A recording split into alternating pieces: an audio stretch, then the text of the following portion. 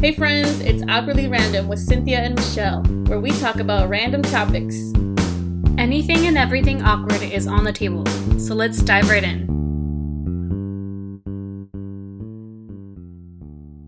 Hey everybody, welcome back to another episode of Awkwardly Random. With Cynthia and Michelle. Welcome back. Woo! Woo, we're back. Sorry we haven't seen y'all in a while or spoken to y'all in a while, but we're back. Yep, we know you missed us. It's okay. I know, you've just been waiting for another episode to drop, so here you are. You're welcome. We're happy to be here. Mish, how are you? Doing good. Happy. Yeah. It's Saturday. I was able to sleep in. It's so nice. I know. We were like, what time are we recording? And we decided on 10. And you were like, okay, cool. I'm going to take a little siesta. For real. I was like, it was 8. And I was like, I'm tired. I want to go to sleep. So, yeah. But that's early. What time did you actually, what time did you wake up this morning? At 7. Oh, okay. So it wasn't even, I was just kind of like still asleep. And I was like, I should sleep more. Yeah. My I body was up just at 6:30. Oh wow. Yeah, my body just naturally wakes up because I'm establishing this routine. So my body just like woke up even without the alarm. I don't know. Something weird is going on with my alarms too. Like I put them and they don't go off when I like put them. Or maybe I'm just so tired that I don't hear them. I don't know. But I didn't hear it and I just woke up earlier than expected, but it's okay. I do remember when I lived with you, I could hear your alarm go off for 5-6 minutes. Like, is she gonna is she alive in there? Is she gonna turn off that alarm? Do I have to go in there? Yes. Okay, so I'm the type of person where like I am either a very light sleeper or I'm a very deep sleeper, depending on like how my week has been or how my day went. And in general, like I'm very bad at sleeping. Like it's always hard for me to get to fall asleep. Like I have a certain position, a certain like environment I need to be in. Like it's just hard for me to fall asleep. And when I do, it's either I wake up really easily or I just knock out and it's like, bro, are you okay? And I've had people wake me up because they've heard my alarm. It's so embarrassing. It's you, Rebecca. Remember when you used to live in Rebecca? Jesus, my sisters, my mom, like literally everybody are like, bro, your alarm. And I'm like, I know. Okay, but Michelle, what kind of alarm do you use? Like, do you use those obnoxious like horns, the ones that are like meant to really startle you to wake up? Yeah. Okay. I use those that. Don't work?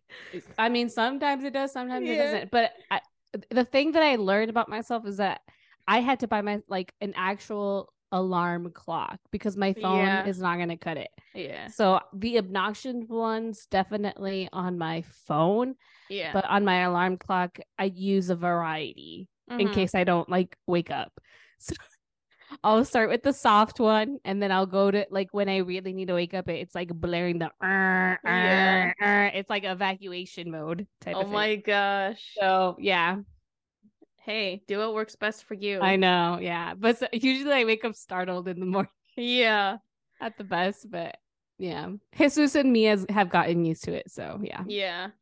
Yeah. Okay. I'm a very light sleeper. I hear everything. So yeah, I know. The slightest alarm, will wake me up. So you only have one alarm and you're able to wake up. Well, I'll wake up, but I won't actually get up. So I'll snooze it because I'm still tired. But I do hear it. It does wake me up. Yeah. But nowadays, I mean, so I work from home and Jasmine works in person, and so she has to actually get up and get ready. So I kind of just get up whenever like she's kind of up, or she gets up and then she gets ready and then she wakes me up. So she's kind of my alarm. Nice. That's always good to have another person to wake you up. But sometimes I snooze her too. I'm like, okay, later.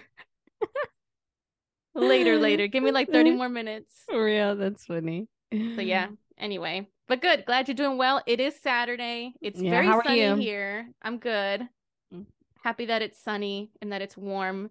We finally got like a little patio balcony set thing, like 2 chairs and a little mesita. So I've been sitting out there in the mornings, or we'll eat there, or I'll go and read a book while Mila, my dog, is just kind of chilling, being the neighborhood watch. Aww. She likes to creep. Yeah. Dogs are creepers. Yep. But yeah, no, nice. All is good. So we're happy to have y'all join us today for an awkwardly random podcast episode. We're going to get going with the question, then we'll get to the real world-ish, and then the main topic. Mish, you and I are coffee drinkers. Yeah, I am. Are you an iced coffee person or hot coffee? I can't pick one. I love both. I love both equally. It just depends on, for me, okay, I don't know if this is weird, but it depends on my mood, but then also depends on like the environment. Like, so when it's cold, I love a hot coffee. Yeah. Or like when it's a cold, chilly morning, a hot coffee is like, oh, the best. Yeah. But then I also love iced coffee. Oh my gosh. In the summer? You know, the little in the cup with the ice. Love that sound. But I love it. I love iced. I think iced though can get watery really fast. So it just depends. I'm kind of particular about it, but I love both, especially during the summer. Iced, oh my gosh, it's the best. But I limit my coffee consumption to 1 cup a day, which I'm pretty good at keeping. I've never gone more than 1 cup. Oh, that's a lie. I've done twice, but recently it's only been 1. So yeah. What about you? What's your preference? Or if you were to choose, or can you even choose? So I do love both, but even in the winter time, I will order an iced coffee. Really? It'll be -7 degrees, and I'm in the drive-through at a Starbucks or Dunkin' or whatever the fuck, and I will get an iced coffee. Oh my God. I don't give a fuck. So yes, I mean, it is nice to have like a nice warm coffee. I even like tea, like hot tea. So like a nice warm beverage in the morning to like, you know, cozy up or whatever when it's cold. But that's not like the main factor. It's mainly just like, what am I in the mood for? And I catch myself. I'm noticing that I gravitate more towards the iced coffee. Nice. At all times a year. Nice. So like some people look at me all weird in the wintertime carrying my iced coffee when I can't even feel my fingers. Oh, it's so cold outside. You can wear gloves though. But yes. Everybody has their own preference. I definitely know that. Jackie always gets iced for sure. Okay. Yeah, my sister. But yeah, that's cool. I love iced coffee. I love both. But you know what? I also noticed one day I didn't drink coffee, and I drink 1 a day. But one day I skipped coffee and I had a terrible headache. Yeah. And I don't know if it's because of the lack of coffee that I had that day or something else, but I'm like, is this withdrawal? Like, am I? Because you can become addicted to coffee. It's caffeine. That's true. Yeah. So I'm like, maybe I should like tone it down a bit. Yeah. So I don't drink coffee on the weekends. Okay. Because I feel like that's my break. But then I do realize that like I feel a little bit more like you feel groggy, more groggy. Like I do have headaches, or like maybe I'll take a nap here and there. But that's because I want to actually slow down and enjoy my weekend, and I don't mind feeling that on the weekend. But I definitely realize that there's a difference of when I have coffee and when I don't have coffee. But, yeah, I noticed that. I'm like, I should probably tone it down because I do drink it in the weekends too, and I love coffee with my breakfast on a Saturday morning when it's nice out, like a nice. I had it today. I know. I didn't. Iced coffee, caramel cold brew. It was so good. With my sausage, egg, and cheese on Asiago bread. Ooh, I love Asiago bagels. Yes. With coffee. Yeah. I'm starting to go towards like the less sugary coffee. Yes. We're just going into a topic about coffee. But I do that. I'm doing that more now that I'm older, I realize. Yeah. But yeah, I don't know. But sometimes I don't know. I mean, let's move on. Yeah. We'll talk about it more, but yes, I agree with you. We can do a whole podcast episode about coffee. We love coffee, and I wanted to ask you because I saw that did you see that TikTok? I think you commented on the one I shared on Instagram with all the iced coffee drinkers when they start shaking their cups. Of you. I remember because when we used to live together, you drank a lot of coffee, like a lot of iced coffee too, in particular, always. Like I don't think I ever saw you drink a hot coffee. Yeah. Except maybe like, I don't know. It was but always iced coffee, I remember. And then we would be like, Remember when we would drive in your white in the little Yaris? Yeah, Yaris. Yeah, I remember this. I would shake it and then drink I know. it. Yep. Oh, so good. All right. Anyway, let's move on. All right, let's move on. Let's move on. Yeah. Real world-ish. Yeah, real world-ish. Okay. What's happening in the world? So I live in Wisconsin, and we just had an election earlier this month. Yep. For the Wisconsin Supreme Court, and Judge Janet Protasewicz, I hope I'm saying that correctly. She's from Milwaukee, I believe. Ooh. She won the Wisconsin Supreme Court race, essentially flipping the court to liberal control after 15 years of it being under Republican control. So this is, to me, it's a pretty big deal. It is. And so let's hope this is going to bring some positive changes, particularly around abortion rights and district legislative maps. Mm-hmm. I read somewhere that Wisconsin has one of the most gerrymandered.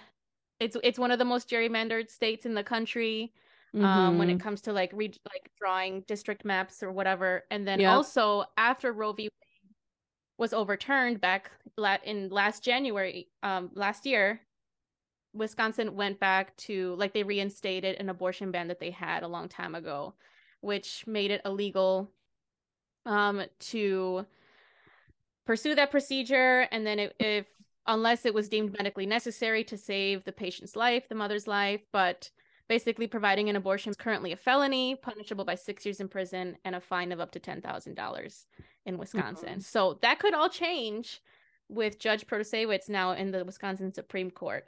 So big deal, big news. Make sure we highlighted it.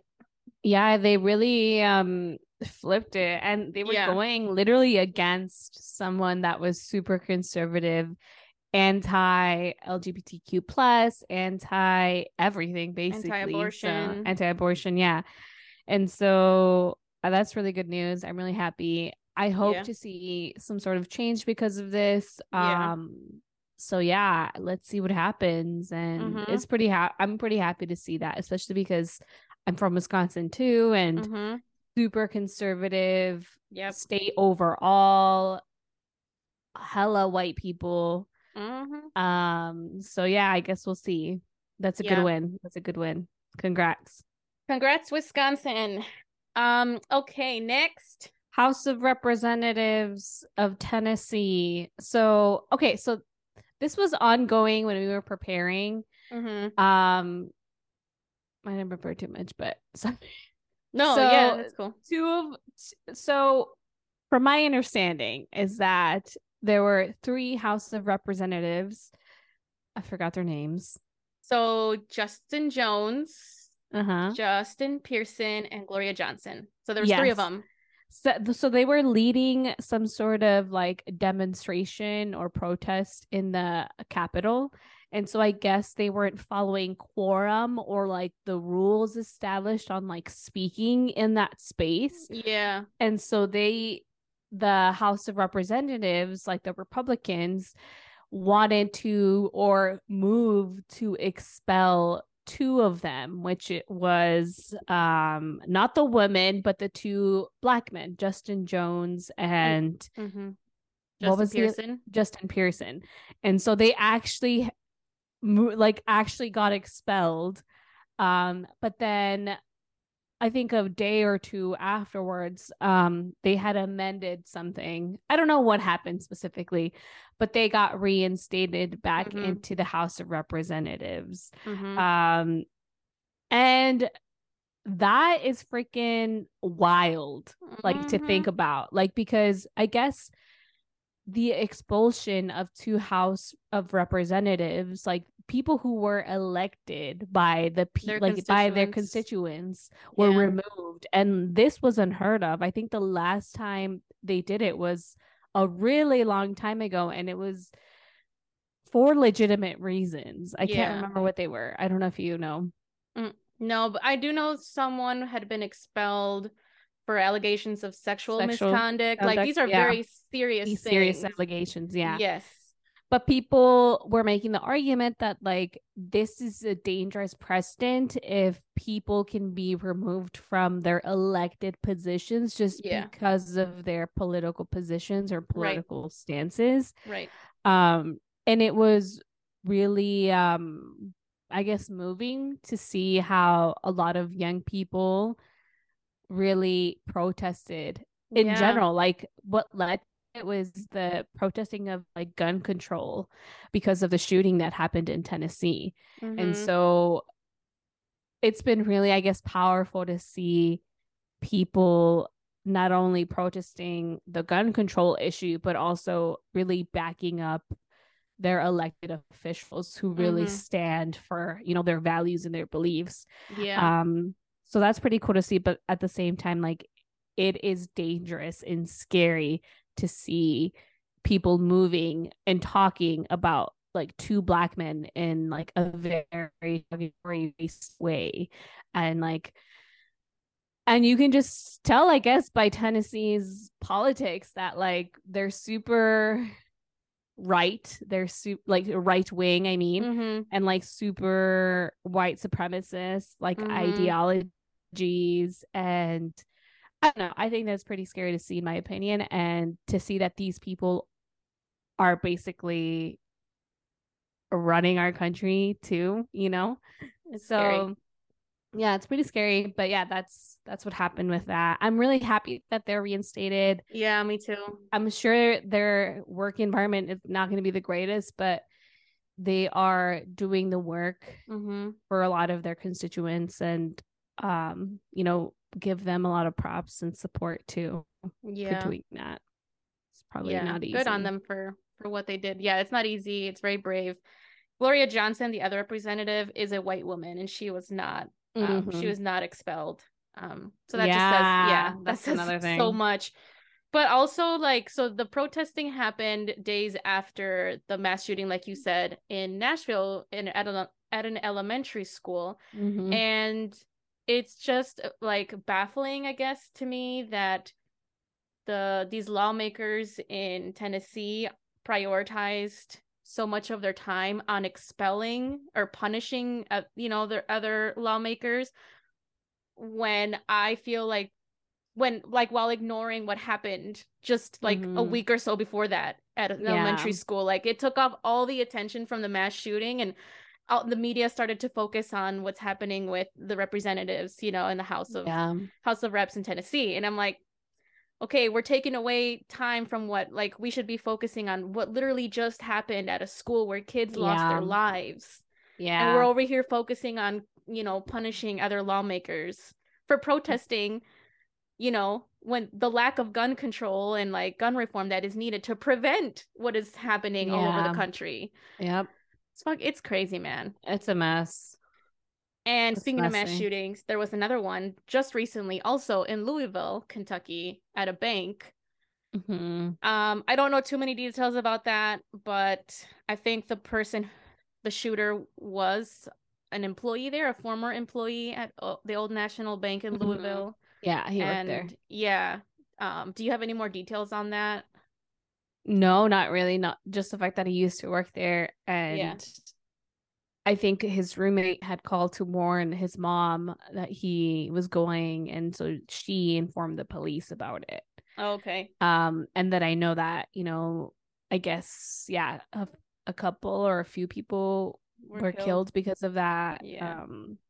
That's terrible though. See, like this stuff is happening, and like, we're having hearings about TikTok and hearings about, expelling lawmakers. I know. I don't know. Living in a mad world. It's a mad world. That's what it is.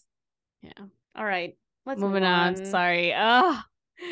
Another disgusting story. Oh my god. I can't even talk about it.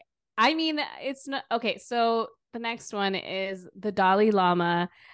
Recently, there was some sort of event or press or something where a little boy came up to him and asked him for a hug, and the Dalai Lama asked him for a kiss on the cheek and then a kiss on the mouth, and then literally disgusting, took out his tongue and asked the little boy to suck his tongue. What the fuck? Disgusting. Oh my God. I want to throw up right now because this man and just the audacity, and people were commenting like how, you know, he was so comfortable doing this in front of like cameras and people. Like I can't even imagine what he does like in private. You know what I mean? If he's so comfortable doing this, I don't know. That's just allegedly. I don't know what he does, right? But this is what I'm saying. It's just disgusting to me. And I don't know. The fact that he has so much, like the position that he is in, definitely people look up to him. People put him on a pedestal. People like see him as like a god, like almost a godly figure too, because of the religion. And this isn't to come at like the religion. It's just mostly like people in these positions of power are human and can use it to manipulate and control people. And we have seen this not only in this, but also in the Catholic Church. We talked about it before when we were prepping, like priests, people in the Catholic Church use these positions to take advantage of people who are vulnerable. And it's not okay. And another scary thing about that, well, okay, first of all, that all of that is disgusting, and I cannot believe I hadn't heard about it until you told me, and I was like, what? Yes, yeah. What? And he what issued an apology saying that, I don't know, like his apology, I don't even remember, but it was not even okay. Okay, and then apology, and then people move on, and then it happens again. Yeah, like it's just a cycle. But what was I gonna say? I lost my train of thought.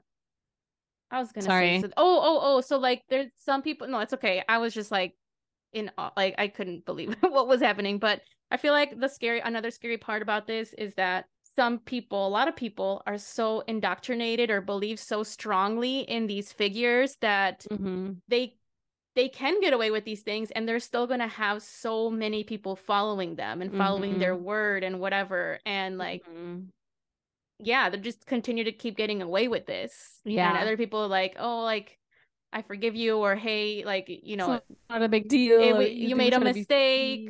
No. Yeah, and justify or whatever, but like because they're so deep into it.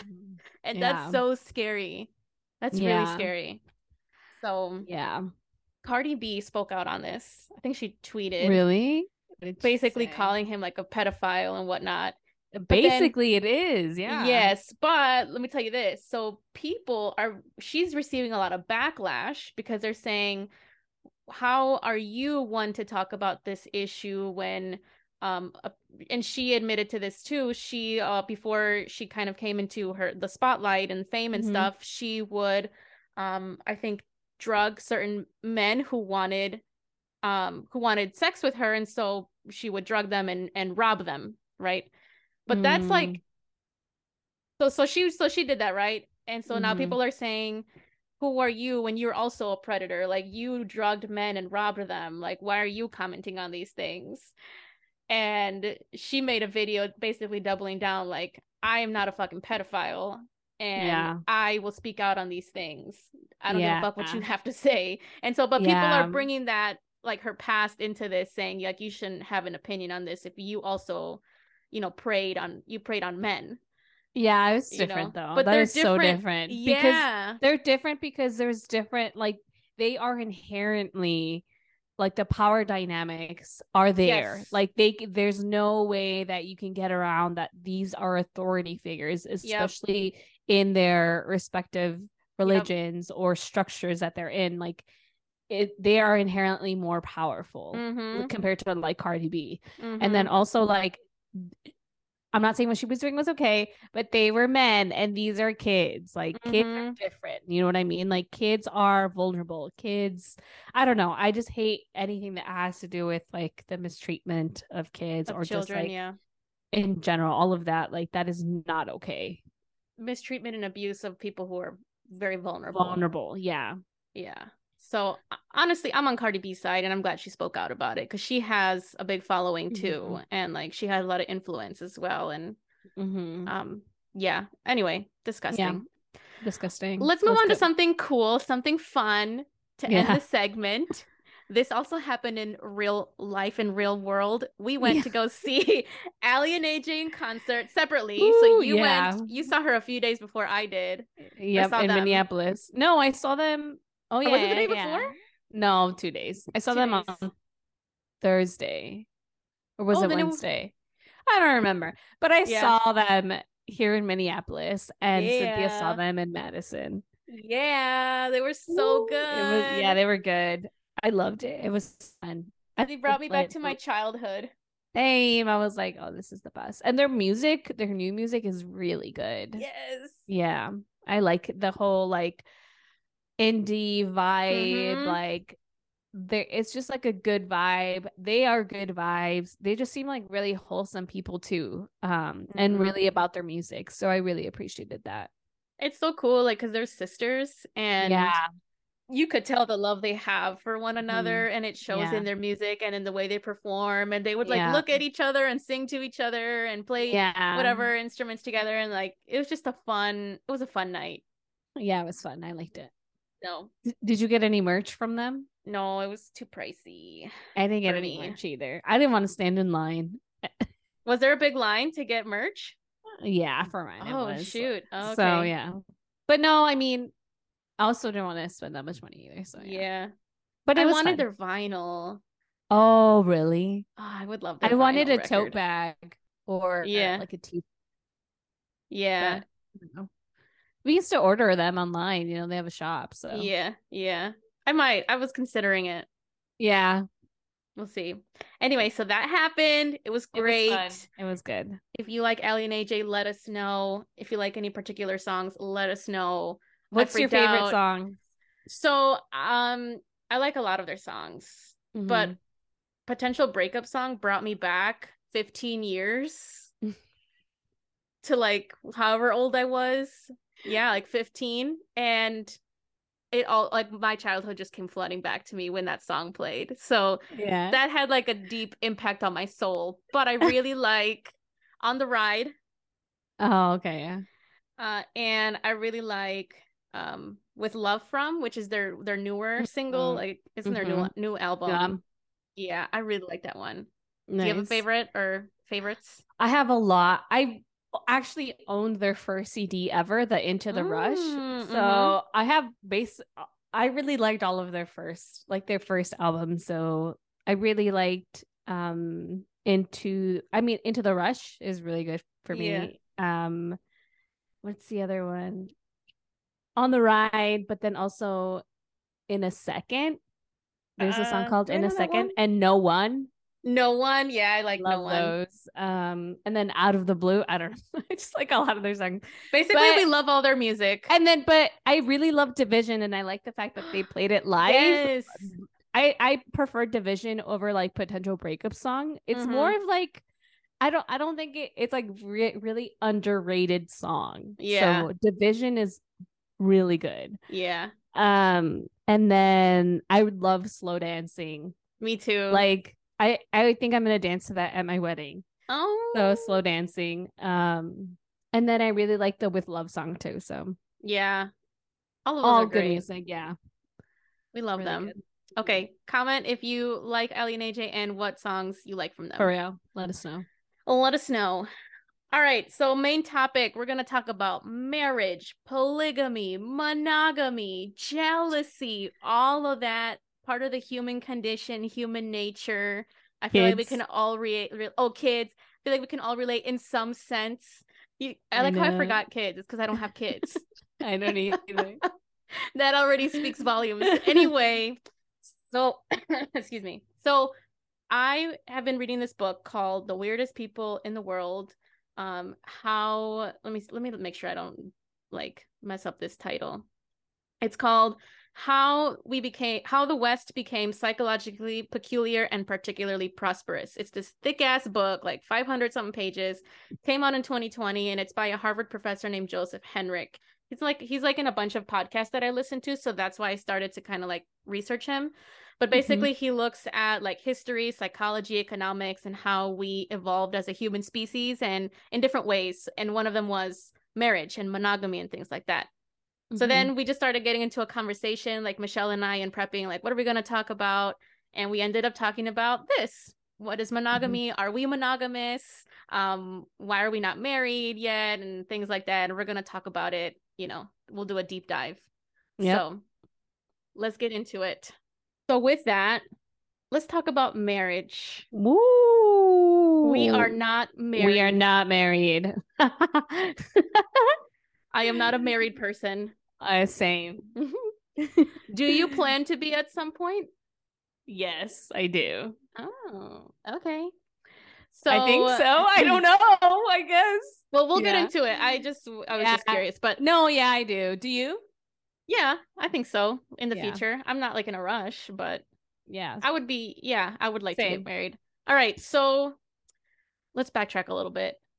Culturally, how do you feel like our how do you feel like our culture sees marriage? Or like, do you feel like, are there any expectations for people like us to get married? You know, where you just turned 30, I'm approaching 30 in a month. I know. I was like, okay. I'm not 30 yet until I'm 30. Yes. I think culturally, because we both are Mexican, both of our parents were born and raised in Mexico. Yeah. So we're the first people in our families, I guess, born in the United States. So culturally, as Mexicans, yes, I would say there is a cultural expectation for people to get married, or if they're in a long-term relationship, to eventually get married. Because I do see, like, I don't know, I think our culture can be a little hypocritical in general, where they're like, we need you to be married, you know, we need you to do it through the Catholic Church, because Mexicans are generally all Catholic. I know there's like here and there people are different, but generally it's majority is Catholic. So yeah, I mean that there's that expectation, I think. But personally, like with my family, I didn't feel that. I don't feel that pressure or that expectation. I mentioned this before, but my parents are divorced. They got separated when I was like 5. And so for me, marriage was never really like, I never was like, nobody in my family put that expectation on me when I was younger. But I see, like, not my immediate family, but folks outside of my immediate family that are still family members ask me, extended family do ask me, like, are you gonna get married? When are you gonna get married? Like, hey, you're 30, what are you doing? And I'm like, I know. It's not your business. Or wait, like, Mish, quick question. Yeah. Let me just ask you real quick. Sorry. Have you been asked that before you met Jesus? And then no. Or also so more so now that you've been with Jesus for a while. Okay. Yes. Okay. Yes. Because my family, well, okay, so there's different types of people in my family. There's people who got married young and had kids young. There's people who haven't gotten married and just have kids with people, but they've been with their partner for a long time. And then there's people who are single in my family and just recently started getting married. And then there's, I guess those are the options. But for me, I never was asked, oh, do you want to get married? When do you want to get married? Like, I never even thought I was going to I never thought I was going to get married. Right. Like, that was not a thing for me. Like, having people, like parents who were divorced, like I was like, oh, I still don't see marriage in the way that like a lot of people see marriage. Like, because marriage, and maybe it comes like through my parents being divorced and then going to law school and learning about like the beginnings of marriage and like what it means. It's like, it really is more of like a contract and the benefits given to you by the government. But a lot of people also view it like a very spiritual connection.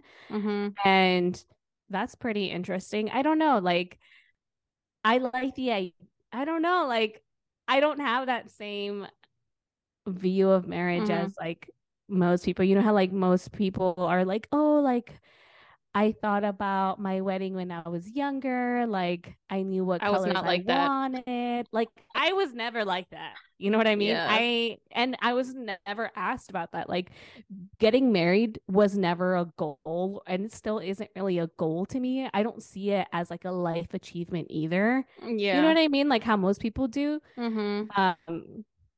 But yeah, I guess that's what about you? So like I know we grew up in the same culture. Like what was your upbringing like about like marriage? Like how did you see that growing up? Were you Yeah. asked that at a young age? Are you asked that now? How does that make you feel? What do you think about it? Yeah. Culturally, I mean, I agree. I mean, we grew up within like the same culture, Mexican culture, Catholic culture.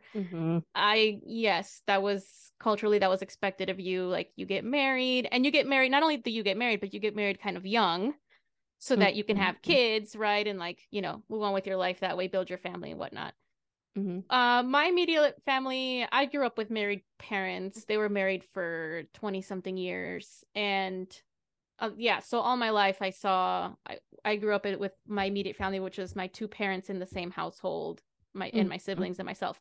So I saw that, but I was never like really pushed for, pressured, or really asked like, hey, are you going to get married, or like what are your plans, or what do you think, or anything like that. The main focus was for me to go to school. So when my mom registered me for a people program when I was like in 6th grade, she's like, I want you to continue your education and go to school and go to college. That's what we moved here for a better life and to give you opportunities that I never had as a kid. Yep. So like that was the push that I was given, is like, you got to build yourself up here and go to school. Have a career. A career. Yeah. And be independent for me. For me, it was always like, yeah. Sorry, go ahead. No. Go ahead. What were you going to say? No, I mean, just to add to that, like for me, it was all of that, but also like because my parents came from divorced parents, both of my parents were like, I want you to be an independent woman. I want you to be able to like have your own career, have your own money, have your own everything. Not just from my mom, but from my dad's side too. Like they really wanted all of their kids, all of their kids, there's only 3 of us, all of us to be that way, to be self-sustaining, to be self-reliant. But yeah, go ahead. Sorry. Yeah, no, and so I had that same experience, and it wasn't that I was being pushed away from marriage, because I feel like you can have both. Like you can be independent and self-sustaining and also get married. Yes. Like yes. I don't understand why there's like a either or, like a binary. Everything seems to be a binary when I don't think that's how it should be. But anyway, I digress. Yeah. So like it wasn't that like they said like don't get married, but the push was more so, the focus was more of like go to college and whatever. And I would say for my extended family, I would get asked, because I was still single like throughout high school, most of my basically, all of high school. Same. And like middle, like I was in even most of college, so I was single for a long time. And then people would be like, or more specifically like extended family, relatives, not in my immediate family. Have you met someone? Are you dating? Tienes novio, right? Y el novio pa cuando? It's like that cliche like question that, we get asked or whatever. So yeah, I would get asked that, not necessarily the marriage part, because I wasn't even in a relationship at that point. Yeah. I think had I been in one, maybe that would have been more the question that I was asked. Yeah. Do you plan to get married? Do you want kids and blah blah blah, which we'll get into the kids, conversation later. But so that's kind of what I was asked, but that's what I was pushed for. But I'm in no rush to get married. Yeah. I do want to get married, but I can wait a little bit. So do you get asked that now because you're in a really serious relationship with Jasmine? I've been asked that. I maybe my mom has asked me, not like, oh, when are you going to get married? But, do you see yourself getting married? Like a genuine, it seems to me just genuinely, what are your feelings? But not to say that your answer is going to be right or wrong. It's just like, I'm just curious, do you think you'll get married? So how do you, I'm curious to ask you like how you view marriage, because you came from a family like that's different from mine. Like you came from a parents who were married, who were together for a long time, and you grew up with like them as a married parents versus like me, like I grew up with parents who were separated. How do you think that had an impact on how you view marriage now, or like how do you view marriage is what I'm wondering. I mean, I don't put such an emphasis on marriage, even though I did grow up seeing a pretty healthy marriage, whatever that means to people, but like they seemed happy, they co-parented, like we were, you know, a tight family. But I saw them as my two parents. I didn't really like see them like, yes, they were married, but I never really like consciously thought like, oh, my parents are married. You know what I mean? Like it was just like, here's my mom, here's my dad, and we're living all together, you know, we're one happy family. You know what I mean? Like I wasn't No, thinking about it. I don't know. My parents were not like that. Well, but no, I understand though. What I'm trying to say is like I wasn't consciously aware or thinking about the fact that they are married. Even if they weren't married and we were still living as one happy family, like I still would have probably seen it the same because I just saw them as my parents, you know. But I have several friends who a lot of my friends grew up with separated parents or like single parents. And so I don't really like, I understand marriage is important and I think it is special, but I don't think it's the end all be all. I don't think it's for everybody. I don't think people should be forced or pressured into it. I don't see it as, like you said, this life achievement. Even though I did grow up seeing, you know, a pretty healthy, good marriage for most of my childhood and adolescent and part of my adulthood. So I don't know if that answers your question, but I don't really like see it as like this like super sacred thing that everybody needs to do. Yeah. I don't know.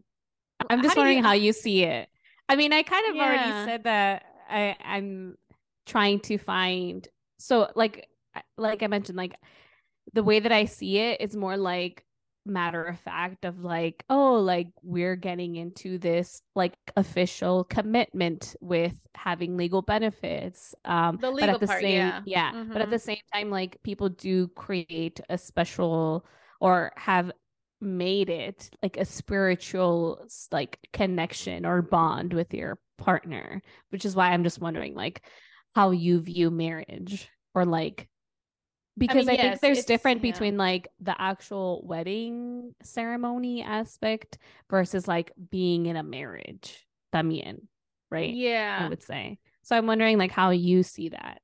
I mean, it's a big deal in the sense that yes, it's official legally and stuff if you get married through what, like the court or whatever, and you have to sign, and then you file joint taxes or whatever, things are intertwined, combined. Credit score though. Credit scores, like things, and then like, if you're married and you want to get, buy a house or get a car, you also need your spouse's signature, don't you? Or something where you have to do things together, and you do. So that's a pretty big commitment. Or like whatever your spouse does affects you. So affects like you, yes. Yeah. That's a pretty big deal. Yeah. So that's in that sense. I mean, obviously I take it seriously.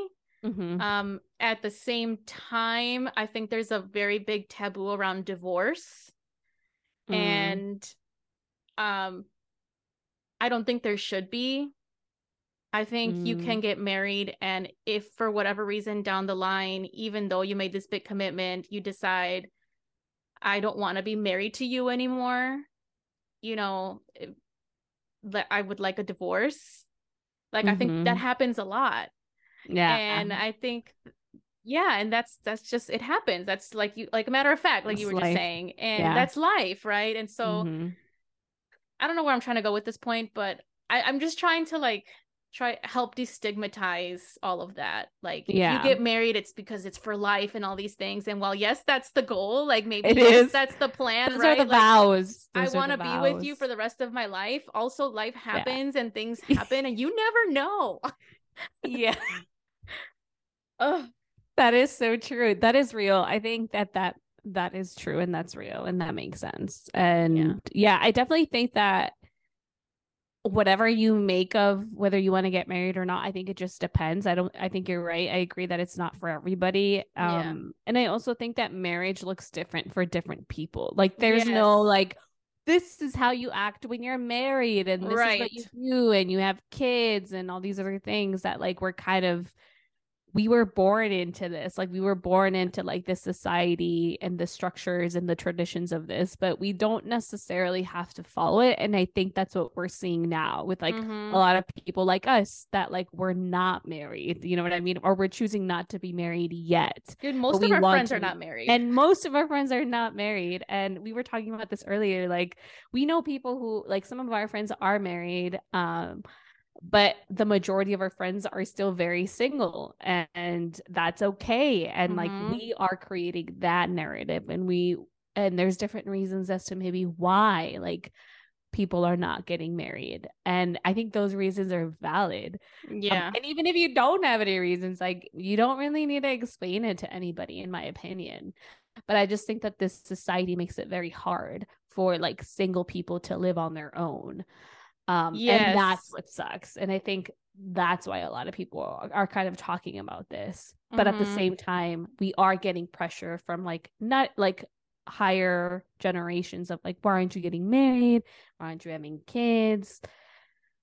But yeah. I saw this YouTube video recently. I added some things to our like outline and stuff. I meant to add it to my own notes. But I edited it there so you can see it, but it's cool. So I watched this YouTube video about why millennials are not getting married. Millennials being people who were born between 1981 and 1996. So we're part of that group. Yeah.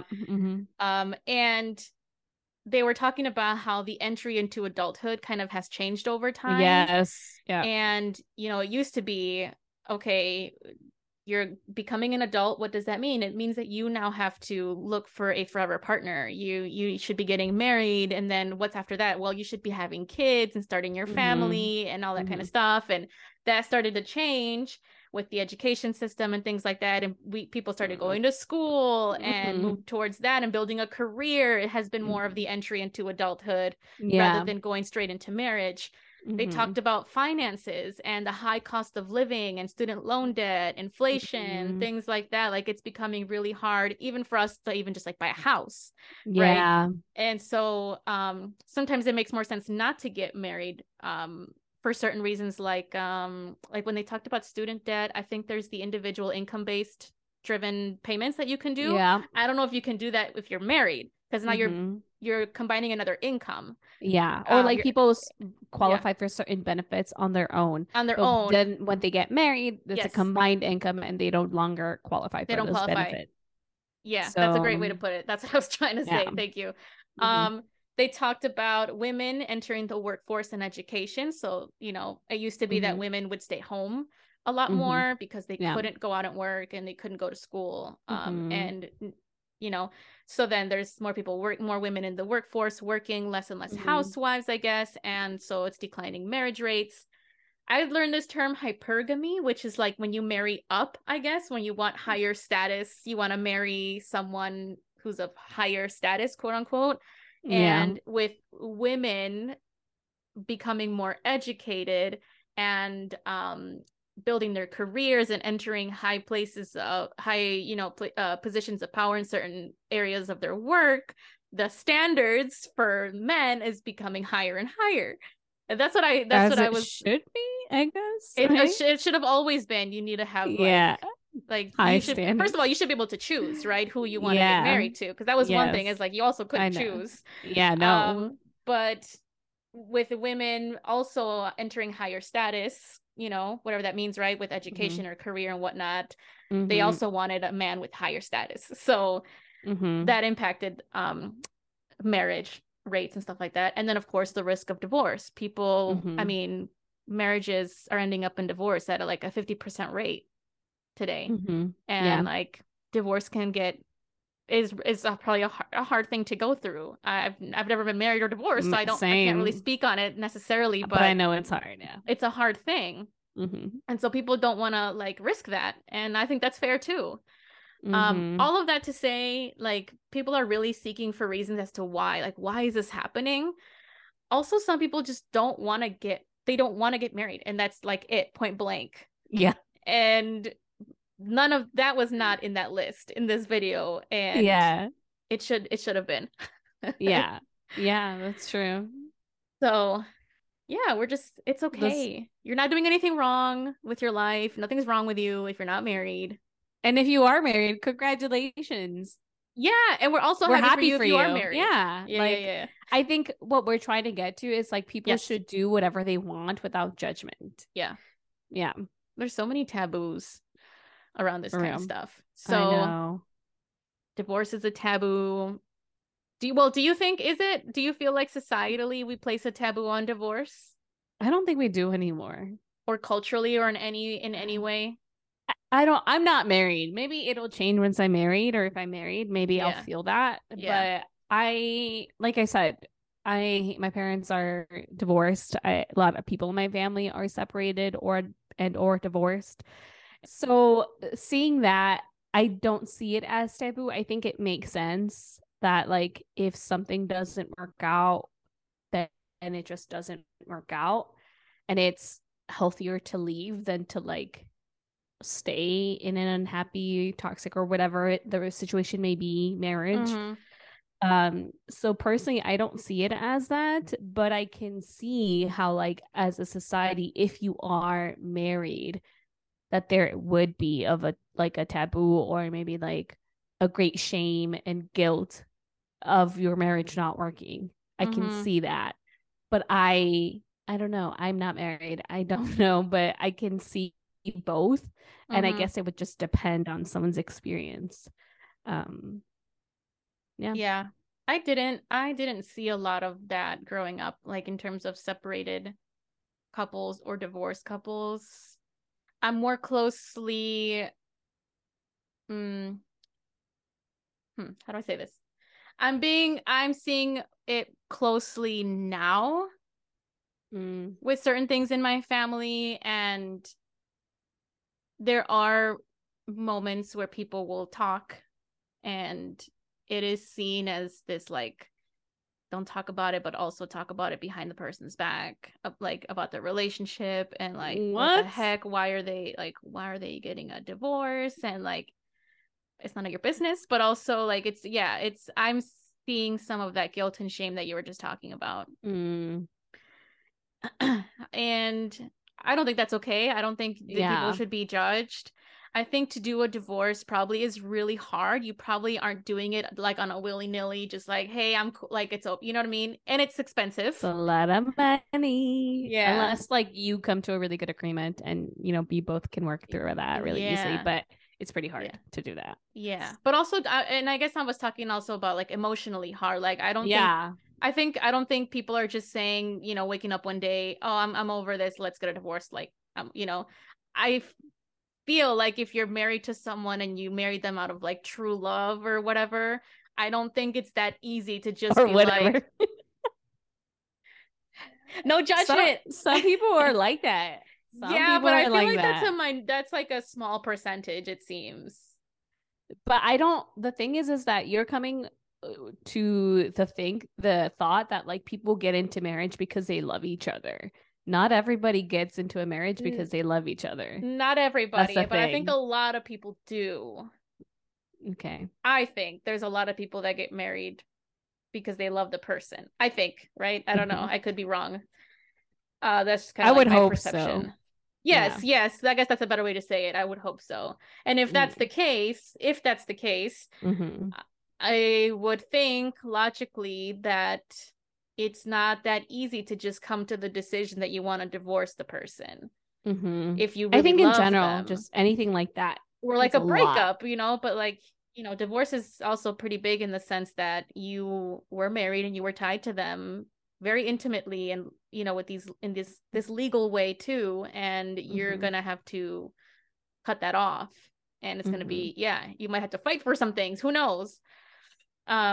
It can get really stressful and very difficult. So, but I've never experienced it, so I don't know. I think it can get messy. Something that I heard and that I mentioned to you before is that like the person that you marry isn't the person that you divorce. Yeah. And yeah, I've seen a lot of messy messy things, but I'm not going to open up about it, but we can just move on. Is divorce a sin? Because we grew up Catholic. We grew up in a Catholic culture, in Catholic families. Like, you're just not supposed to, right? Isn't it till death do us part? I mean, it is a vow, but is divorce specifically a sin? I would say no, but I guess if you're looking at like Catholicism, if you have sex with somebody that's not your husband or wife or spouse, you're committing adultery. Then that would be a sin. Yeah.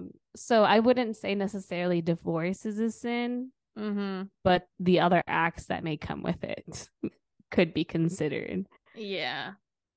Yeah. It's so interesting how the church and maybe other religions too, but I grew up Catholic, and I can say more, I guess, about the Catholic Church and Christianity and stuff.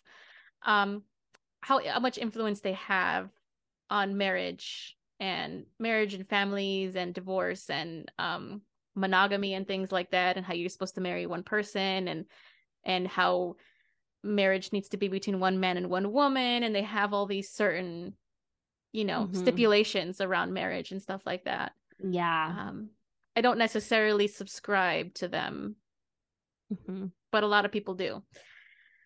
Yeah, all same. Right. I don't agree with any of that. Yeah. When it comes to, well, in general, I don't like the Catholic institution. Yeah.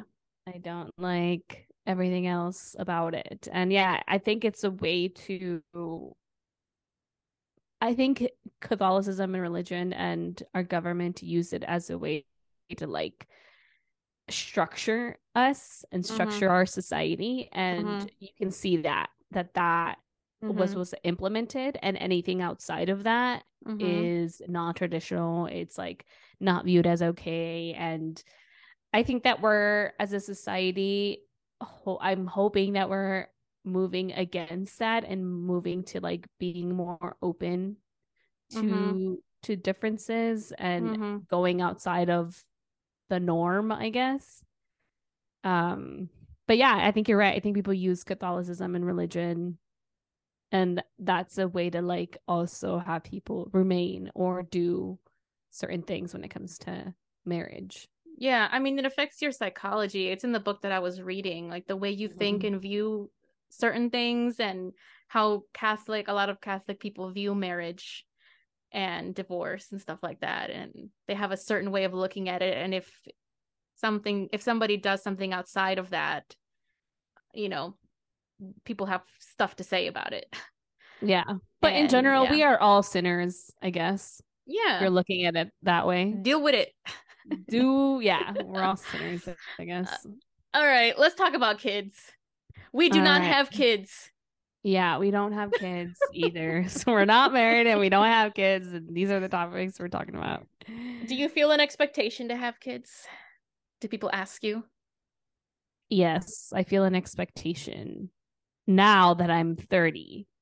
So is it more because of age, or also because you've been, again, like with your boyfriend for an extended period of time already? Like it's been years that you've been together. Yeah, it's both. Yeah. I think but it's mostly about because Jesus and I have been together for a long time. Okay. And don't get me wrong, I want to be married. I want to have kids. It's just, I want to do it on my own time, on my own terms. I don't want people to tell me what to do. Yes. And that's more of it. I feel like more of it comes from like me trying to be rebellious and be like, no, you can't tell me what to do. And I think I've always had like that spirit in me. You know what I mean? So the fact that people are telling or like saying this to me now makes me want to do it even less. Oh man.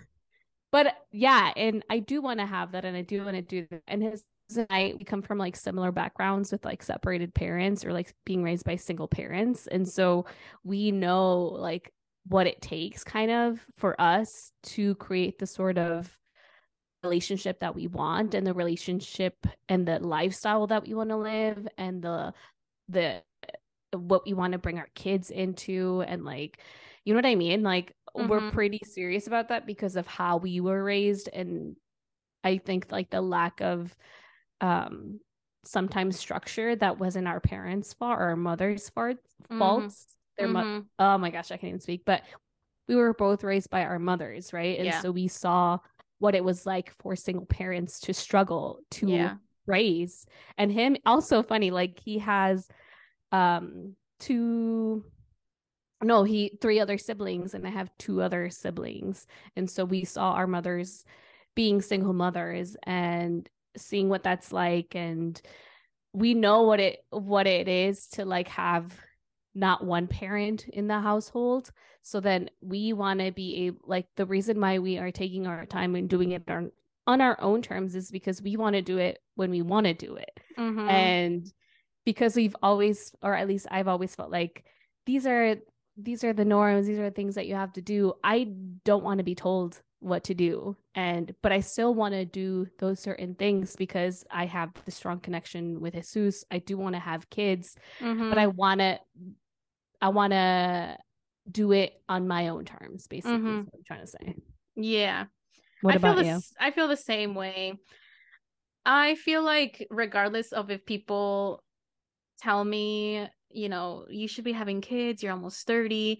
If I choose to have a baby next year, it's not because you told me to, right? It's because I felt ready. So like my main reasoning that we don't have kids right now is because we don't feel financially ready to do that, because we have student debt.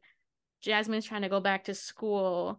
Like we have things, we have some things planned that we want to do first before we have kids.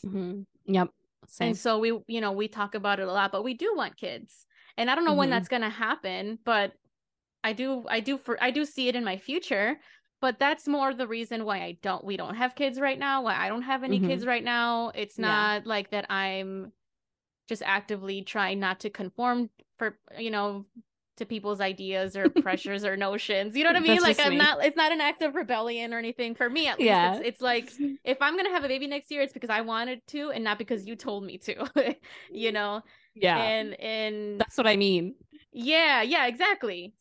So and that's kind of how I feel. And I'm like, you're not going to be raising my kid. I'm going to be raising my kid. So I'm going to decide when I'm going to have my kids, you know?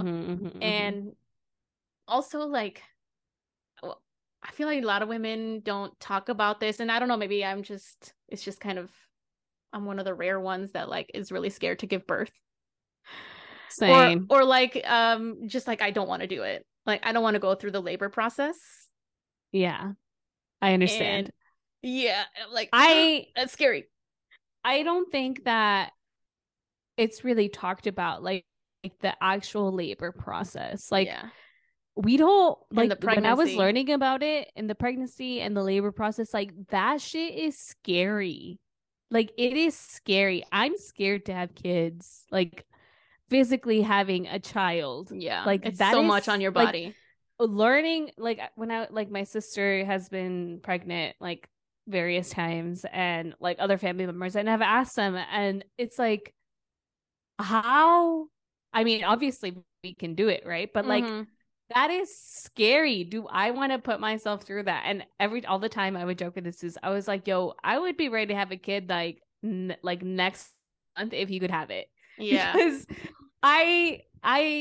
it's scary, but like I would want to do it. But at the same time, like we don't talk about like a lot of the health complications that come with it, or just like the procedural aspect of it, and also like the money aspect of it, and the time and the effort, just not during pregnancy, not only like when you have a kid, but like during pregnancy too. And like that is a lot on our bodies, like for 9 freaking months. I cannot imagine. Like I'm just thinking about it now, it like freaks me out.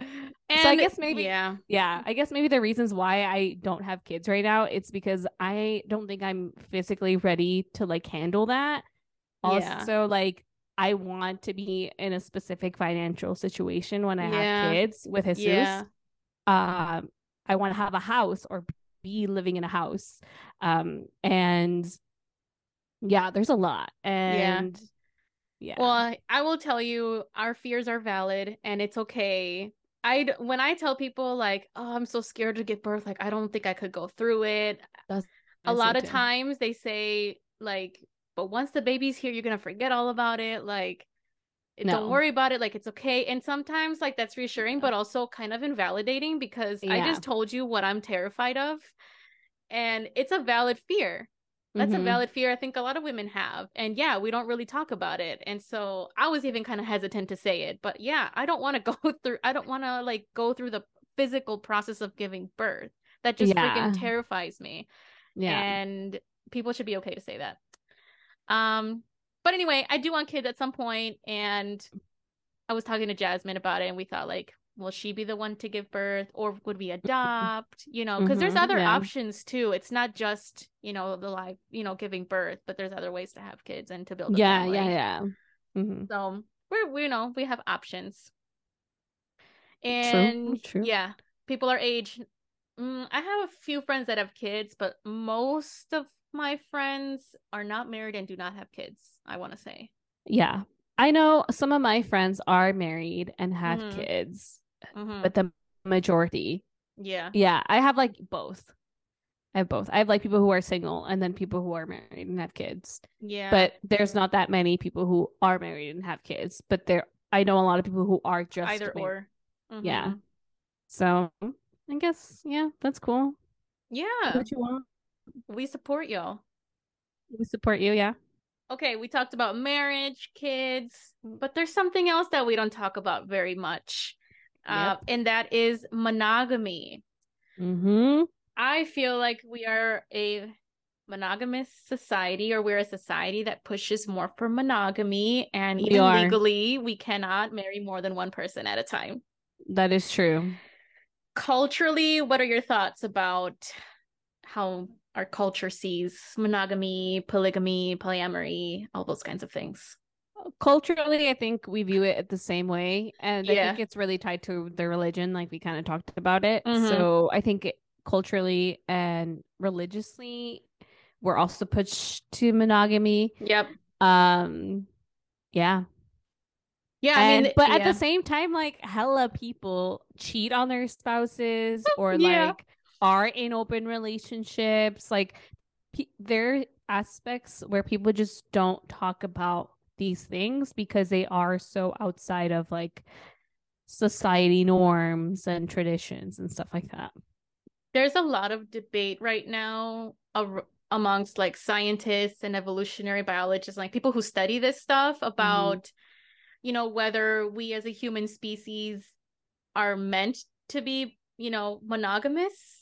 Are we, because we're sexual beings, we need like that physical, we need that like intimacy with another person. Like, I mean, it's true. We are. But we don't, there's a lot of debate about whether it's like, we need to stick with one partner for the rest of our life, or have we evolved to be more polyamorous or polygamous or whatever? There's a lot of debate around it, but the Christian church in this book that I was reading that I talked about earlier did mention how Christianity, when it started to kind of proliferate around like Europe and things like in areas like in Europe, that they pushed more for monogamy. One partner. But a lot of people cheat. You're right. A lot of people do cheat. And why is that? Who knows? For a variety of reasons. But I think I think we tend to either it's like a taboo, or we judge it, people who have more than one partner, or who cheating is such a bad thing. And like, they do once a cheater, always a cheater, and like all these things. Yeah. Because we're pushed this narrative that like, once you're with this person, you're with this person. And like, you should be exclusive, and you shouldn't be seeing anybody else, and you shouldn't be sleeping with anybody else. And it's very rigid in certain ways. And sometimes I feel like that even pushes people to cheat more, in some sense. Really? Yeah, because I think like we're so constrained, and we'll talk about like open relationships and things like that, but like I feel like we're again, the binary. You're either single or you're with somebody. And then when you're with them, you're exclusively with them, and whatever that means, right? Emotionally, mentally, or sexually too. You can't have other sexual partners. But what if you do want another sexual partner? You know, what if you do have these curiosities and interests and you want to explore that with other people and you can't? Well, then you either break up with your boyfriend or girlfriend or whatever, your partner, or you cheat. I don't know. That's kind of, I mean, I guess, yeah. The way you put it makes sense. Yeah, I think I just think people should do whatever they want. Yes, I agree. You know what I mean? I personally am in a monogamous relationship. I like being in a monogamous relationship. I'm not even sure if I'm like saying that correctly. Monogamous relationship. Okay, so what does monogamy mean? One person and one person, right? Yeah, one person being emotionally and physically intimate with one person. With one person. And I like that. I love that. I love my partner. And I personally don't want to explore that with somebody else. That's great. Yeah, you know what I mean? So I don't see that, but at the same time, like, I'm not going to judge anyone else who wants to do that. I know there's certain people who want to date other people or see other people or have sex more than one person and all these other things, right? I just don't personally want to do that. But say like, and I know other people who have explored or have open relationships or have more than one partner, and that's cool. I'm not gonna like treat them any differently because of their lifestyle. You know what I mean? Like, if they're a good person, they're a good person. But you know what I mean? I'm not nobody to judge someone on how they want to live their life. And what they want to do or explore. But I personally, that's just not something that I would want to do, you know? Yeah. I actually have thought about an open relationship, and I have the consent of Jasmine to like talk about this too. And I feel like we have such good open communication, and we're so supportive of one another, and there's no like jealousy, I guess. And there's like a lot of trust. I want to say it just feels safe. It feels really safe. And I felt safe enough to even say that to her. You know, that I would be open to doing something like that. Like, obviously we have to communicate and set our boundaries, and we have to both be on the same page, I think, for it to work. But I think that like that should be okay, and people shouldn't be shamed for even being open to something like that, right? And an open relationship, meaning, at least to me, like, you would have different sexual partners. So, because I think that's different than polyamory, where you have, maybe there's a throuple, right? Or 3 or 4 people that are like committed to one another, like as a group. But an open relationship is more like, I think, just like the sexual part, I want to say, but you're still emotionally, mentally committed to your partner exclusively. This is my girlfriend, right? And yeah, I think that people, if you want to have that, like, be open about it and have that conversation with your partner. And it can be kind of scary, because what if they're not about it? And even the idea that you're even considering it could lead to a breakup, possibly. Who knows? So, and also, just because you consider it doesn't mean you have to do it, and you should do it, and like you can change your mind. Like, I'm very happy I'm also in a monogamous relationship currently, and we're both very happy. And also, like, you know how people have like certain sexual fantasies or kinks or ideas or things they want to try? Like, that doesn't mean if you want to include another person, or if you want to try it with a different person, I don't know if that necessarily means you don't love your partner. And I feel like there's this maybe misconception that I have this fantasy of, example, right? And we're being very like, this is not for kids. But like, I'm just gonna be very honest. Like, people, you know, who have certain fantasies of like, I want to see you try this with another person. Like, I think that that turns me on. It's so hot. Like, you're showing your partner your true self. Like, you're just bearing it all out there. This is a fantasy of mine, and I think that's okay to share those things. Doesn't mean they have to happen, but you're sharing what you are curious about, what you're interested in. And your partner can be like cool, or your partner cannot be cool about it, but at least you're talking about it. And but it doesn't mean that you're not happy with them. It doesn't mean, well, at least for me, like me considering an open relationship, it was just like, it's just like in my head, but not like anything I'm like really acting on. But it's just like, oh, I'm curious what that would look like. It doesn't mean that I love her any less. You know, and that's kind of what I'm trying to say. Some people might use the idea of encouraging an open relationship to kind of stray away from the partner because they're distancing themselves or something. But in that case, you know, you might as well just tell them, hey, I'm not happy.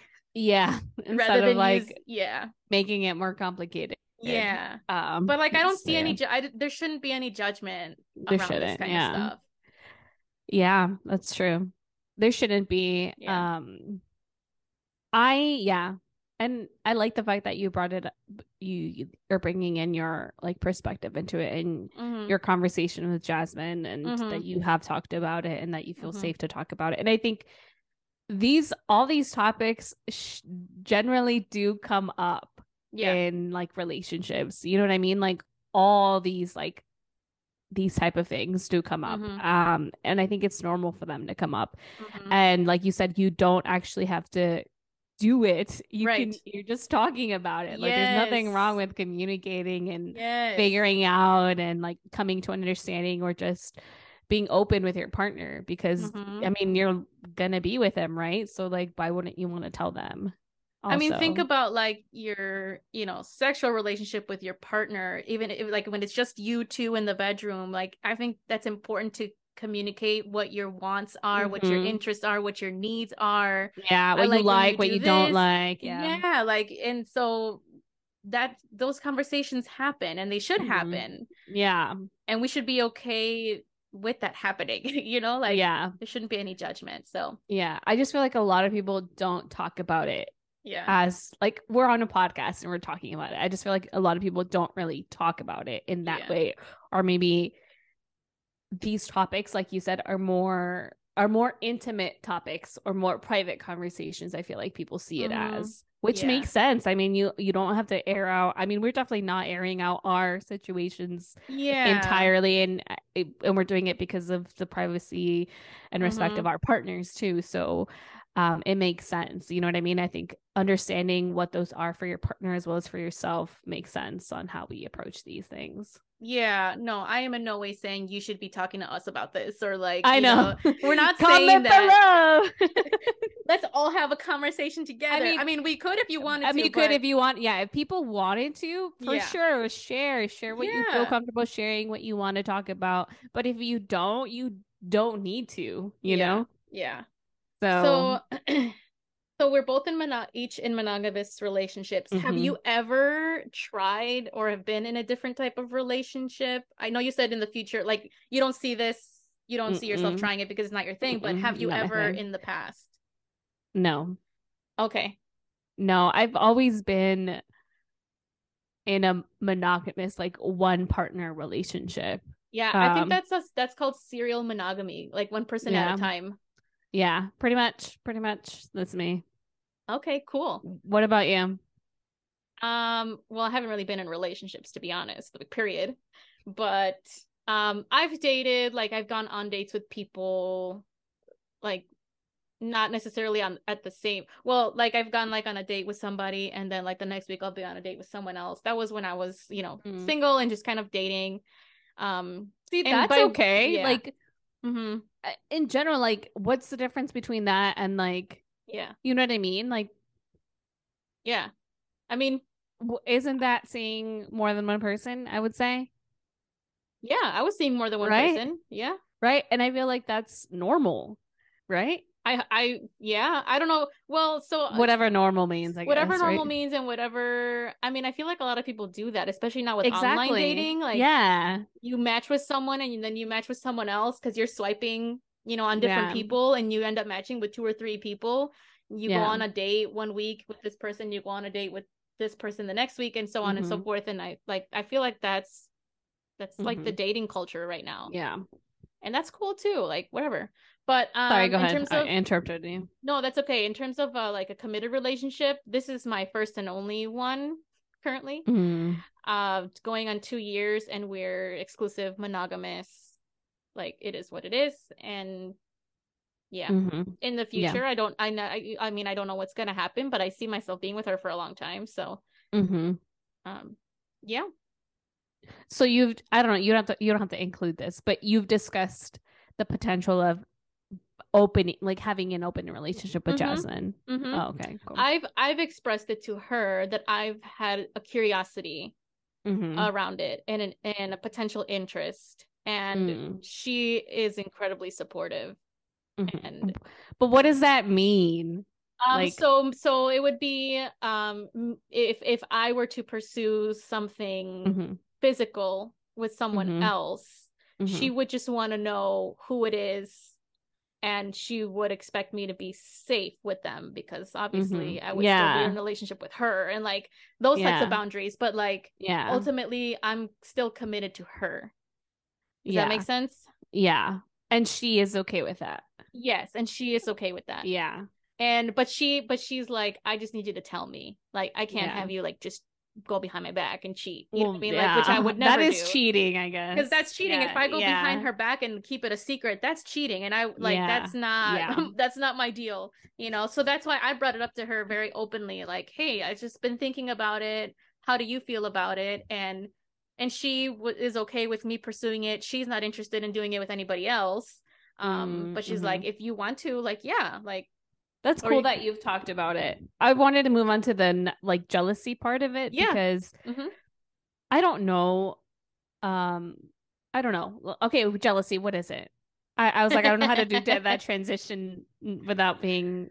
I didn't know how to do that transition. So let's talk about jealousy. Well, because I feel like when we talk about like relationships, or just not just open relationships, but relationships, I think that jealousy does exist even outside of relationships. Like, jealousy is an emotion. It is, yeah. So have you ever felt it? Have you ever felt, I mean, I guess this is generally, have you ever felt jealousy? Have you ever felt it in your relationship, outside of your relationship? I have a hard time answering that, because I'm trying to pinpoint what exactly jealousy is. Is it like like an envy? Is it like a possessiveness? I don't really know how to pinpoint it. I remember feeling like with friendships, let's say, oh, my friend is spending a lot of time with this person, and like she doesn't really hang out with me that much anymore. Am I like hurt? Am I jealous of that other person that they're able to spend that time with them? Like, do I want that time? Is that what it is? And I'm envious, because I have felt that. And if that's what you're referring to, then yes, I have felt jealousy in the past in friendships. Yeah, I guess that's what I mean, because it's so hard to pinpoint like what exactly it is it means. Yeah. But I feel like we've all know that feeling of like, I don't know if it's right. Yeah, maybe I don't know if it's jealousy or envious, or maybe it's both and a combination of two, but it's that feeling of like, oh gosh, like something is wrong, or like you said, like, why are they spending so much time with that other person? They should be spending more time with me, or you know what I mean? I feel like that is kind of, I don't know if it's normal. I don't selfishness. Normal. I wouldn't say that, because like it's an emotion, like, and it's valid. But at the same time, like, you're not imposing that on anybody else. I feel like if you're imposing it on somebody else, like, hey, you can't hang out with them, then maybe that would be selfish and like controlling and not good. But I think it's normal to have those type of feelings of like, oh, like, why aren't they spending any time with me? Or like, oh, like, I don't know. You know what I mean? I feel like we've all experienced that. And I feel like that is an emotion that comes and goes. So the issue could come from what you do with that jealousy then. Like, yeah, how you act I think on so. it. Yeah, because I think it's normal. Like, yeah. You know what I mean? Like, me and my sister, like it could be through with anything. Like I feel like you can experience it in any aspect of your life in any way, like with your sisters, with your friend, with your partner, with your parents, with at work. Like I think that emotion can be invoked, but it's just like, what do you do with that, and how do you communicate it? You know what I mean? Yeah, I know exactly what you mean. Maybe we can't like conceptualize it or very like be more analytical in that way, but we feel it. Have felt that. We all know what it feels like. Yes. And I think we should like focus it through the lens of a relationship, since we're talking about like open relationships and stuff. Yep. But the reason I say that is because I feel like a lot of people say in general who are opposed to an open relationship is like, oh, I'm too jealous to do that. I would be too jealous. I would get jealous right away. I've heard that before. Not saying everybody does that, but I've heard that that's one of the reasons why people don't pursue that, or is out of jealousy. And like, and then I asked, like, well, what are you, if that happens, right? Well, what are you jealous of? Or like in a relationship, if you're in a heterosexual relationship and your boyfriend has friends that are girls, and your boyfriend hangs out with those girls when you're not there, like if but you know them, like you're they're friends, and it's just platonic. Do you still feel some sort of jealousy? You know what I mean? Yeah, I know what you mean. It can play around in different ways in relationships. Yeah, but at the same time, when it comes to like, obviously he has friends that are, we're in a heterosexual relationship that are women. Like, I think because we've been together for so long, like I know those people, and he doesn't really have that many in general. Like most of his friends are men. And so that's not like something that I really think about, because he doesn't really have friends that are women. Yeah. Okay, that's fair. I think that's I always go back to like what am I jealous of? I think with me and Jasmine, we've accessed this like space together that's safe for the both of us, that's sacred, that's special, that only I've accessed with her and nobody else. Yeah. And like there's something really special about that. And like, why would you want to lose that? I wouldn't want to lose that. Yeah. And I think if I were to feel like some sort of jealousy, which I might, maybe, I think it'd be of that. It would be like, wait a minute, this was our safe space, like this intimate, emotional, mental, physical space that we've shared together and we've experienced together. For you to do that with someone else kind of takes away a little bit, maybe, from what we had. And I feel like that would be something that would be maybe the root of my jealousy. Who knows? But I also wouldn't want, like, if she were to come up to me and tell me, I want to try to have an open relationship. I have some curiosities and interests that I want to explore.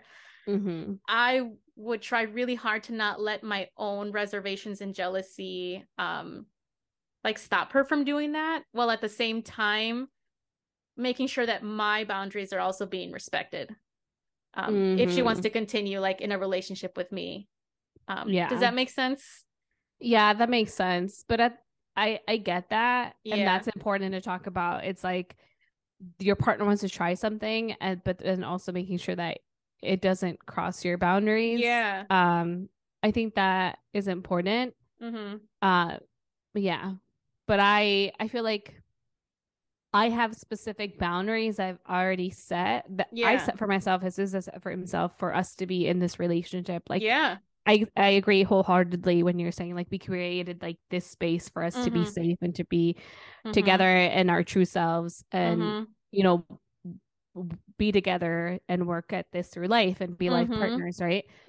So anything, and if I don't know, if this is ever wants to try it, I would hope that he would come and talk to me you first, and like be honest about where he's coming from and what he thinks, and then I can decide whether I am okay with that or not. And if I'm not okay with that, I would also hope to like okay, then maybe, we shouldn't be together, and maybe you should go ahead and explore this on your own, because I'm not okay with that. You know what I mean? And that's okay to do. And it should be good to have that conversation. But the first thing is like having that space to be able to communicate. Yeah. But I think that we're talking about this so like intellectually and like best case scenarios, and like I know a lot of people who are not in the most healthiest relationships, and I feel like people don't really talk about that, or people don't want to talk about like the shit that they go through with their partners. And I don't think people should be going through shit with their partners. That's the thing, but I also, you know what I mean? Like, I feel like we never really talk about like partnership in this way. Like, we're talking about it in like the best case scenario. But I know some messy people. Look, I know jealousy is a very real thing. Yeah. And the issue, I think the problems arise when when you act on jealousy in a certain way to keep your partner when your partner maybe doesn't want to do certain things or doesn't want to be with you, or you manipulate them in some way because you're jealous, and like you start to say things that you don't mean because you're hurt and jealous. Again, like the jealousy, I think the feeling of it is normal. It's human. Like, we feel it. And what you were saying earlier, sometimes we don't even know how to explain it or articulate it, but it's there. And we all know what we're talking about here. And then you like to put that shit on your partner, and like it leads to some really messy things. But then I think communication is super important. Yeah. I still don't think if you're in a relationship like that and it's pushing you to be like that, you shouldn't be in that relationship, to be honest. Like, if you're really going to be acting out like, and you have agreed with your partner that you're going to be in an open relationship and you cannot handle that, you should not be in that relationship. Yeah. Like, or regardless of what. Nah, that's not gonna work out, bro. If we're gonna be realistic, like, you can change your mind. Like, okay, let's try it, but you know what? Never mind. I kind of don't like it. Tell that to your partner. Yes, before walking away. Yeah, but you've already created all that damage. Well, what was damage though? What was the damage? That person acting whatever the hypo that you created, that they've been acting out and like saying things that they don't mean and all this other stuff. And like, obviously, you can revisit it and be like, okay, let's not do it again. But there was a lot of shit that did happen in between that. So like, what do you do with that? Yeah. Okay. I thought you were referring to like, you try an open relationship. It doesn't work. Like, you feel like you don't like it. You never mind. You change your mind. You can tell your partner that before. Yeah, obviously. Yeah. Okay. Got and it. Obviously, like in this situation too, like there's a lot of shit that happened. You can still work through it. But I'm just saying, like, it's going to be really hard. You just got to know your boundaries, man. You got to know where you draw the line, because you can only take so much shit from your partner, from anybody in life. You shouldn't. You should not be taking any shit from your partner. No shit. Yeah. Set your boundaries. Yeah, but be honest and open. What is hard? Yeah, I want to do more research on this, because I know that there are books and stuff, and it'll be interesting to read what more on relationships, on jealousy, on open... everything, relationships, jealousy, partnership, because I think that a lot of these topics do come up in relationships, especially the whole jealousy part, and the fact that people are being more open to like being in open relationships or polyamorous relationships. It'd be interesting to see how like people navigate that. How they make that work. And like, do you know anybody who's in like open or polyamorous relationships? Because right now we're not in that. Like, in this whole topic, we're not married, we don't have kids, we're not in polyamorous relationships, we're just talking about this topic. But do you know of anybody who like is in an open relationship or polyamorous relationship? Dude, in my immediate life, like in my immediate relationships, no. I've met people who have been and who've tried it and stuff, but they're not like my friends. I just know people that I've met in my life that have had that, but not really. They're either single or in a monogamous relationship, and that's what it is. You're in either single or you're that. And maybe I feel like a lot of people want to try it but don't speak out on it.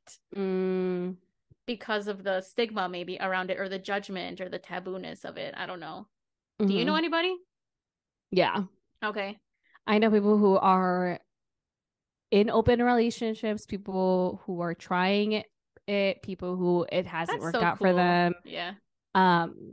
Like I said, it's not for me, but it's pretty cool that people are trying it and seeing what works for them. I just know that it's messy. Like, we're talking about, like, yeah, let's communicate. Let's do this. It can get messy.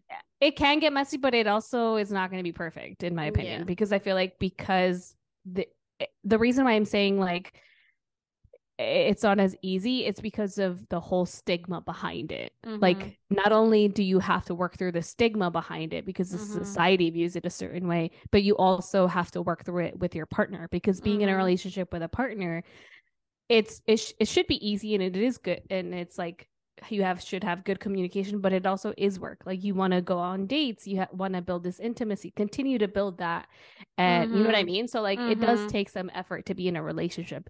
So to add that, or to do that with somebody else, in whatever way you want to do, that's something in addition to it. Yeah, you're adding another person into the mix. So what I'm saying is, like, it can be messy and it cannot, but at the same time, like, I think people are exploring that, and if people want to, they should. But they do have a lot to deal with, not just like their relationships, but the stigma behind it. And that's what I meant more, where like it's a lot. Yeah. But yeah, people should do what they want. But I hope us having this conversation, like, yeah, we're in monogamous relationships, we're not married, we don't have kids, but we are trying to destigmatize these conversations and these these different types of relationships and things. Like, this is the whole point. Like, we hope that people are free to explore what they want to explore. Yeah. You know, there shouldn't be any judgment about it. Yeah. But I mean, like, if your partner doesn't want to explore that, then they don't want to explore it. Yeah. Then you either got to decide, okay, is it really that important? Like, do I really need to try this? If I, or can I, like, okay, it was just an idea, I can set it aside. My partner doesn't want to explore it, I'm cool with it. It was just an idea. Yeah. You get what I'm saying? I get what you're saying, but then, like, you really, like, if somebody brought it up and they don't act on it, then, like, you should act. Like, why wouldn't you? You know what I mean? It's kind of more like, I don't want to say like suppressing, but it kind of sounds like it's like, oh, like, that's something I want to do, but I'm not going to do it because of this. Well, that's, you know what I mean? Yeah. And I think it depends. Like, is this something I really have been thinking about a lot and I need to do it, and I have this like itch that I need to scratch and or is it just like, I thought about it, and like, I don't care if you really don't want to do it, that's fine with me. Like, I'm cool. I think it really depends. But I think there is something to say about, like, if you even thought about it, there may be something there that's worth exploring. And if your partner is not about it and stuff, like, then you have to decide, like, okay, then should I explore this on my own? Do we need to maybe not be together for me to do this? Or is there some middle ground that we could maybe work through? I don't know. I don't know. Every relationship's different. Yeah. But I'm wondering, people who are listening to this, like, are probably in, or maybe not in, monogamous relationships, and I'm just wondering, like, if you are a listener and listening to this and you are in a monogamous relationship, do you see yourself being in an open or polyamorous relationship? Why or why not? And that would be cool to know. Like, actually comment that below, because I would want to know. That'd be cool. And if you're in a polyamorous or open relationship, or have talked about it, is there any merit to what we're saying? Yeah. like they're like, shut the fuck up, bro. Was this a whole waste of an episode? Hopefully not. I know. I know. No, I think it's good to talk about it. I'm just joking, but I just don't know. We do want to hear your thoughts. Yeah, we do. All right, we're gonna end this episode now. Bye, everybody. Thank you all for tuning in. We hope you enjoyed this. Really let us know your thoughts. We're so curious about what you have to say, and we want to know. We want to hear your thoughts. Thank y'all for tuning in. Thank you. We'll catch you at the next one. See ya. Bye.